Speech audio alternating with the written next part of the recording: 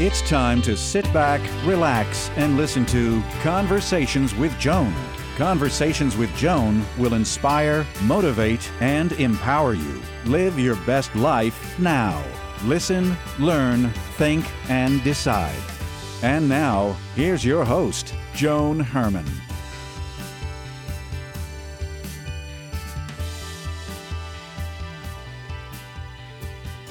Welcome to Change Your Attitude, Change Your Lives, Conversations with Joan. I'm Joan Herman. Thanks for tuning in.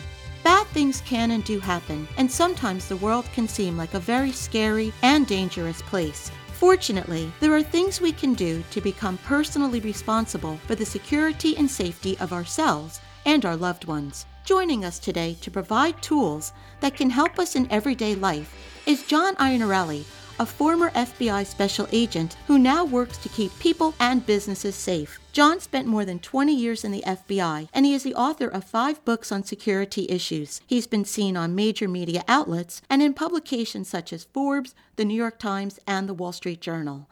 Welcome, John. Thank you so much for joining us. Thanks for having me, Joan. So, John, I'm really excited about having you on the show. You and I go way back, all the way to college. So you're a well-known security expert, and more than ever, we need to learn how to stay safe. So in this show, we're going to talk about security issues and how they impact everyday life on a quote-unquote normal day. But before we do, let's talk about the situation that we're in today with the coronavirus pandemic. With what the world is experiencing regarding COVID-19, does a situation like this present security concerns that we may not otherwise have? Absolutely. COVID-19 is unlike anything that we've seen before, and the situation we're dealing with reminds me of the days of 9/11, except we're taking longer to get back to normal, and we haven't even started the process yet. People need to realize there are threats that exist out there beyond the disease itself. Criminals are going to use this opportunity to take advantage of you. You have to be on guard. Make sure you're protecting yourself from the virus and from those who want to hurt you. John, what are some of the biggest threats that we're facing right now? So regarding the COVID virus, what we're seeing is a lot of computer online scams. Criminals are taking legitimate sites like the CDC and sending out emails with messages, look at the latest information regarding COVID, but yet in the emails they're embedding malware, things to infect your computer so that they can see everything you're doing, including your logon information for your bank accounts, personal communications, etc. You have to be careful. Don't open anything unless you're going actually to the legitimate site. Never open an attachment from a stranger because you don't know what that stranger is sending you. We're hearing the term disinformation more and more. For someone that may not be familiar with this term, what does that mean, disinformation? Essentially, disinformation is putting out information that may be incorrect, trying to mislead you, getting you off topic from what the real important information is. We have so much information right now out there and so many different sources, particularly related to the COVID virus, it's very easy to be led astray. That's why, again, go to the legitimate sources. Go to the actual news outlets. Go to the source itself, like the CDC. Don't trust third parties that you've never heard of before. They're probably giving you information that you don't or shouldn't need. In addition to what you just advised, are there any other steps that people can take to stay safe during this outbreak? During the outbreak, we talk about maintaining good hygiene. Well, in the cyber world, they use the term cyber hygiene as well.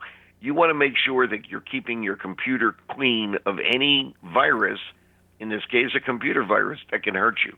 Make sure your passwords are secure. Make sure you're not downloading anything you shouldn't download. Make sure you are downloading the patches and the updates because they found problems with your system and the manufacturers are trying to fix those problems to keep others from getting in. By maintaining good cyber hygiene, you'll keep your computer system and your personal information safe during this pandemic.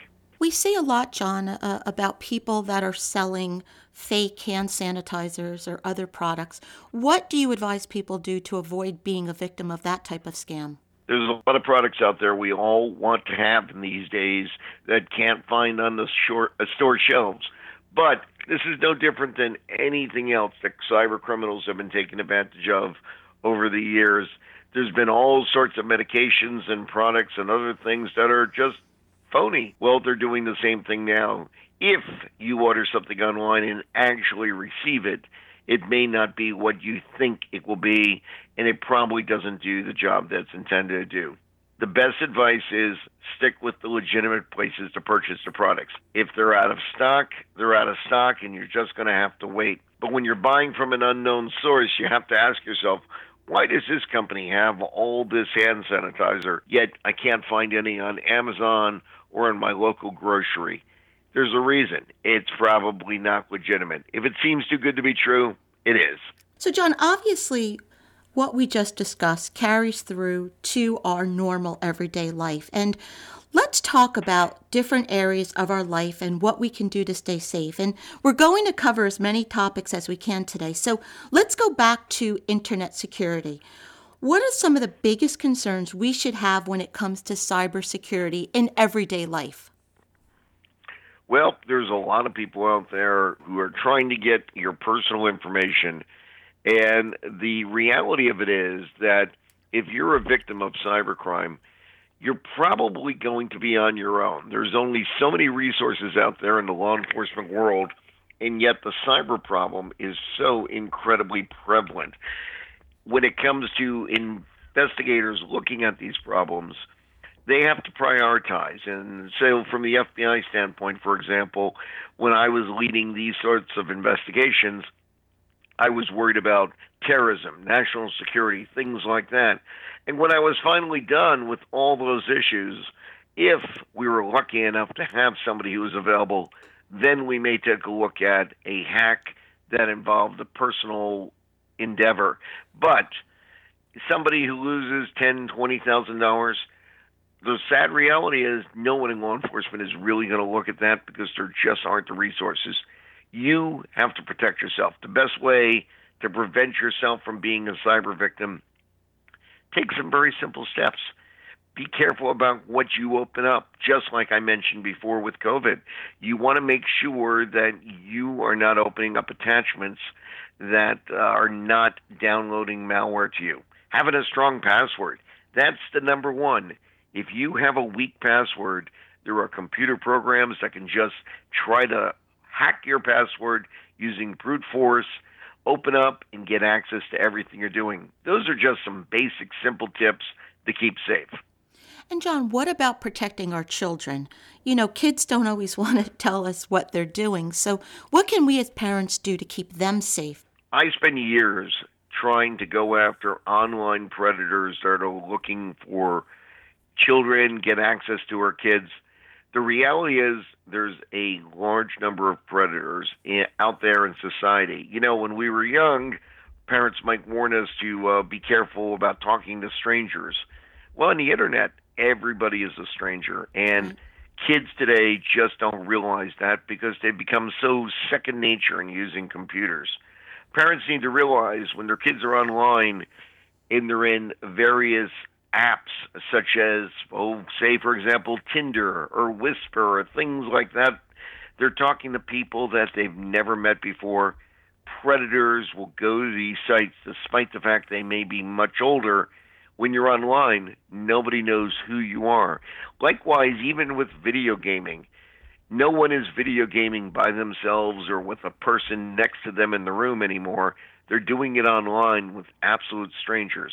This is what predators look for. We need to teach our children to be aware, not to give out personal information, and what they say to these people, because that's how predators will lure them in. John, I know so many people that are using online dating to try to meet people. And the interesting thing about this, it seems like they're throwing all caution to the wind. I can't believe the things I see people doing when they meet someone online on a dating site. So what do you advise that person do? What are some really common sense, really, if you think about it, things that someone should be doing to protect him or herself? So the online dating apps are become the way that People meet each other in the 21st century.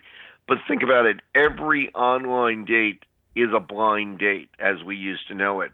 You don't know anything about the person. You don't know anything that they posted or told you online is true. So take the time to be cautious when doing this. Number one, never meet somebody anywhere but in a very public place. It's a good idea to share information with others too and let them know who you're supposed to be meeting and where you're meeting and what time you're going to be home. Stick to the plan. Don't deviate and go elsewhere where you no longer have control of the setting. Even though the person tries to remain anonymous, if God forbid something were to happen, by sharing that information with others, there will be an electronic trail that law enforcement can use. But chances are, if you're abducted or assaulted, well, the damage is already done. You don't want to put yourself in that situation. I'd rather there not be a crime that never has to be investigated rather than have to respond to something where somebody has been injured. And the thing, too, to remember, I would assume, these people are very good at what they do. They know how to play on you psychologically. They know how to get a seemingly intelligent person to make reckless decisions. It's referred to as grooming, and that's what these guys do for a living, essentially.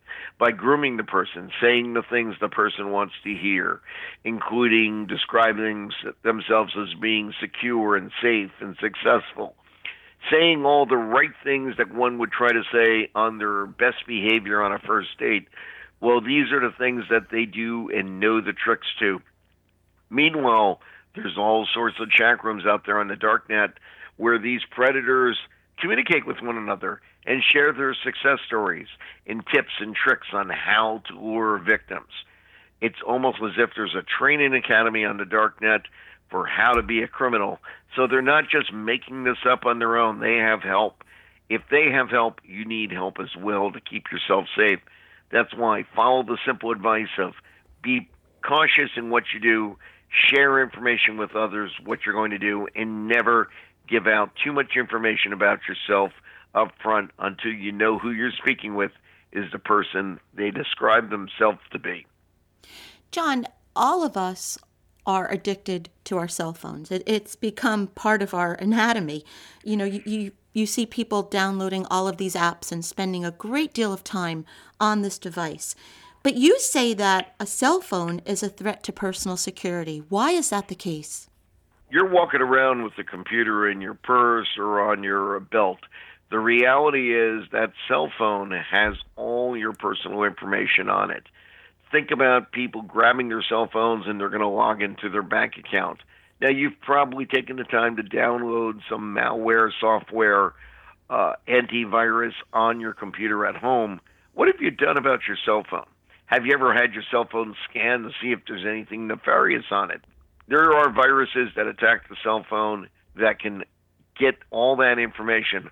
Likewise, if I infect your cell phone and you log into anything that you would use at home or at work, now you've shared that virus with the work and home computers as well. You have to be careful and make sure you're keeping your cell phone up to date and safe.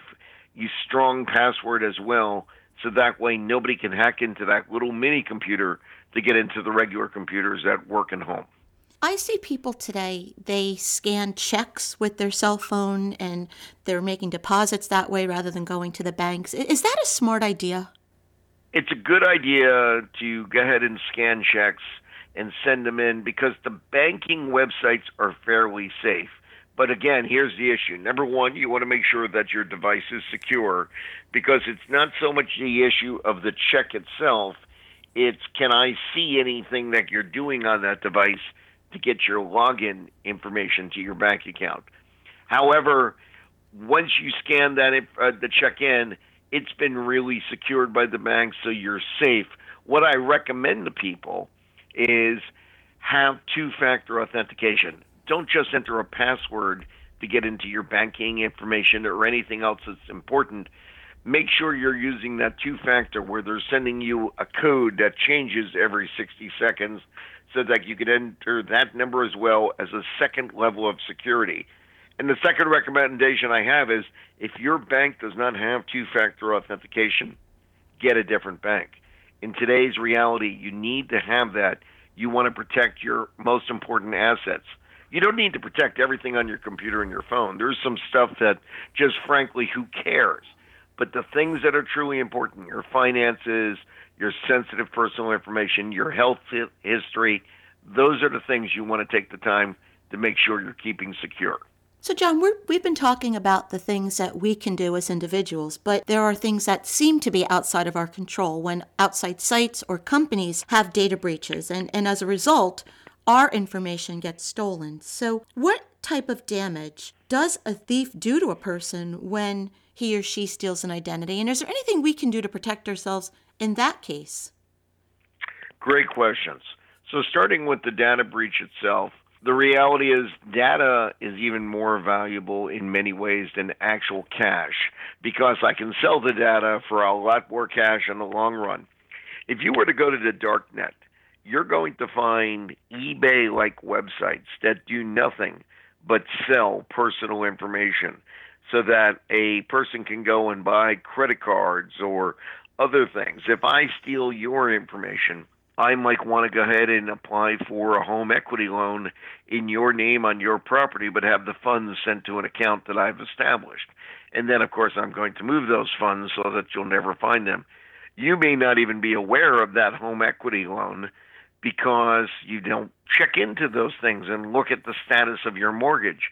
Meanwhile, you find out later on that you happen to have a $100,000 loan that you never even knew about. And these types of crimes affect everyone. When you think about stealing sensitive information and personal information, if I steal it from you, you're probably going to find out within the near future. You'll get a notification that your information has been hacked or that somebody has compromised a company and lost your information.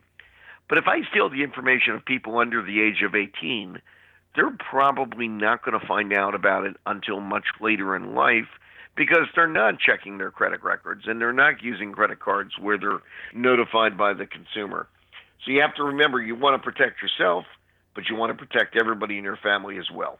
As consumers, John, what type of insulation do we have from this situation?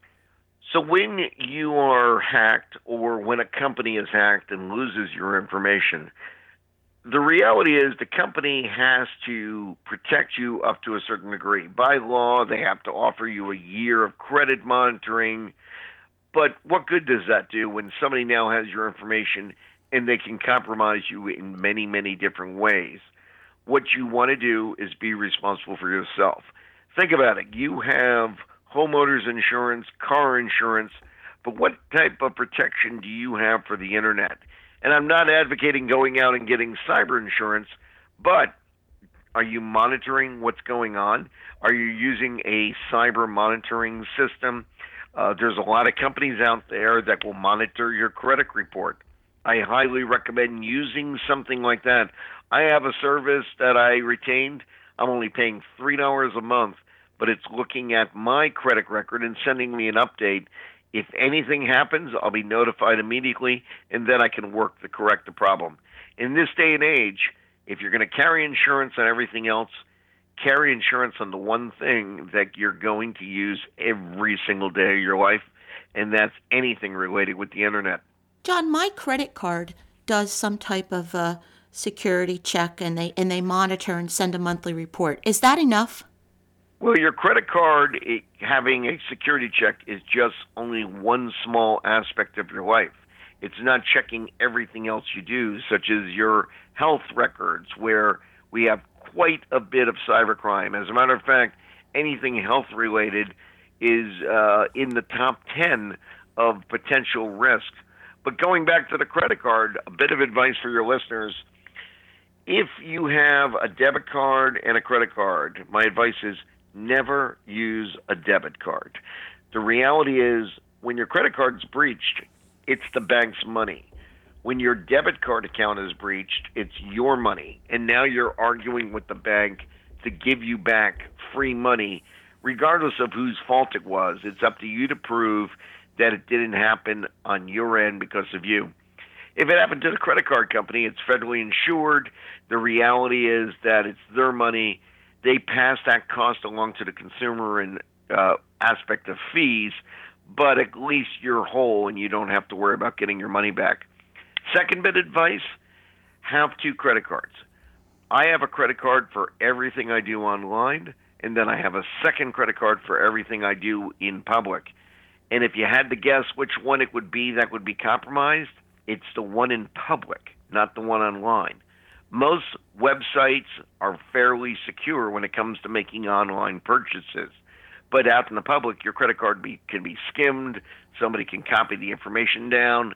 You could lose it. If you have 2 credit cards and something happens to one of them, then you don't have to worry about the other and you can continue to do business. That way, all your online prepaid things you have set up with the credit card are not going to be canceled and you don't have to set them up again because 99% of the time, it's the credit card you use every day to pay for items. John, I want to switch gears completely because a few weeks ago in my town, there was an armed bank robbery during banking hours, and there were people in the bank. And this, and unfortunately the new reality of these mass shootings, these events make us feel helpless. God forbid someone finds himself in an active shooter situation.